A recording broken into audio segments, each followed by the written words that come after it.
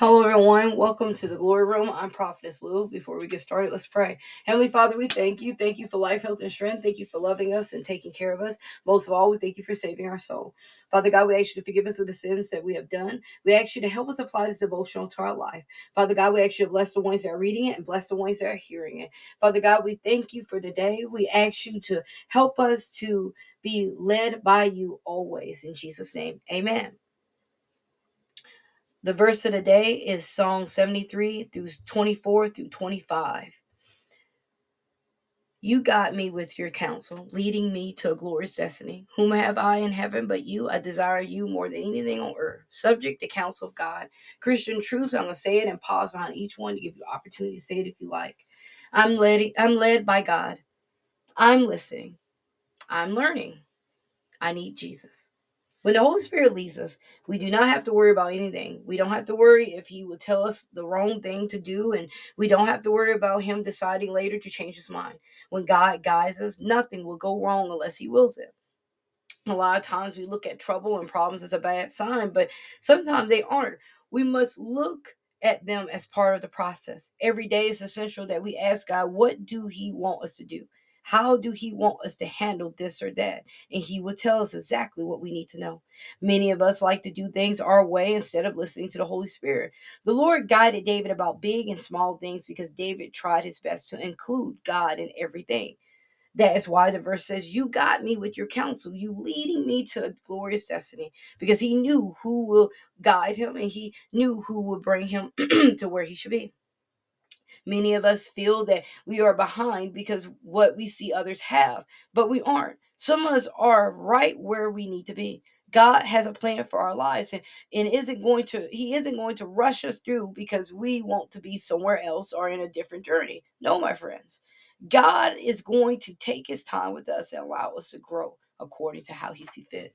Verse 25, whom have I in heaven but you? I desire you more than anything on earth. See, he said, I desire you more than anything on earth. He said, desire you, you can desire money, lots of food, vacation, housing, etc.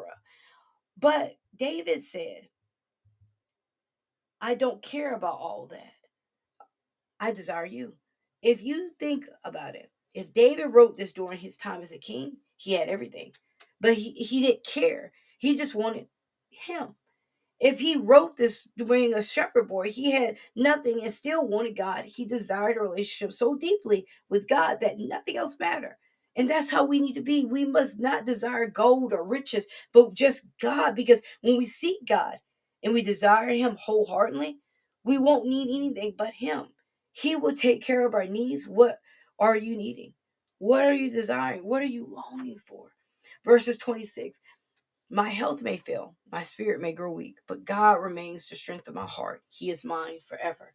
David tells us here, my heart, my health, my spirit may be at the lowest, but God will remain and be my strength. He said he's mine. He claimed God as his. And a lot of people can't do that or say that. They desire so much to be theirs that they don't have room in their heart for God. But David did. What we have to understand, what's in our heart comes out. It might come out in our speech, it might come out in our actions, but we have to be careful what we allow to entertain us or who we fell in love with or what we give our attention to. We must allow nothing to stop us from spending time with God. We can't allow emotions to dictate our lives. Verse 28, but as for me, how good is it to be near God? I have made the servant Lord my shelter, and I will tell everybody about the wonderful things you do. It feels so good to be in the presence of God, to serve him, to know what he wants. When we say I make God my shelter, we are saying I gave my heart to him. I gave my mind to him. I gave him my life. And when we genuinely do this, our ways won't be like it used to be. It will be totally different. We will steer away from the things of the flesh. We wouldn't want to make him unhappy or grieve the presence of God.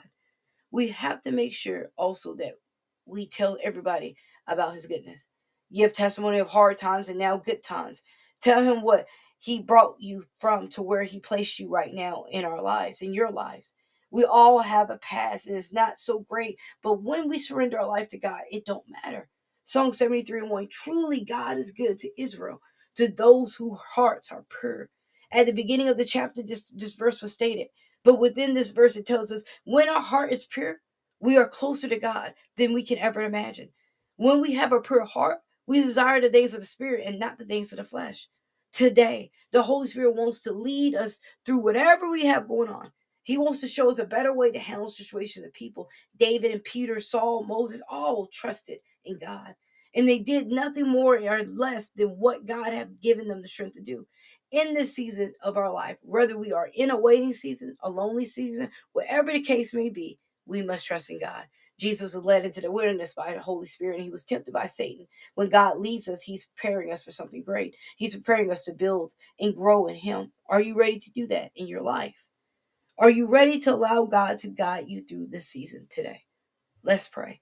Heavenly Father, we help us to be led by you alone. We seek your guidance about the things we have going on in our life. Lord, we don't want to not know, but we ask you to pour out in your wisdom into our lives and show us your ways, please.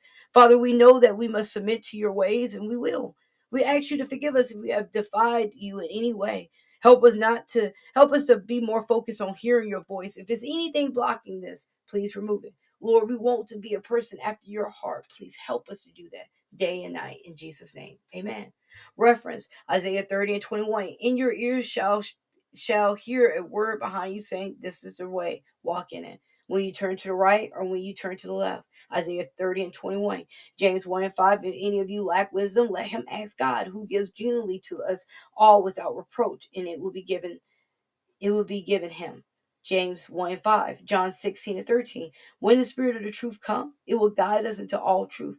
For he will not speak on his own authority, but whatever he hears, we will speak, and he will declare to you the things that are to come. John 16 and 13. Further reading, Proverbs 8, Revelation 22, Song of Solomon 2, and Acts 3.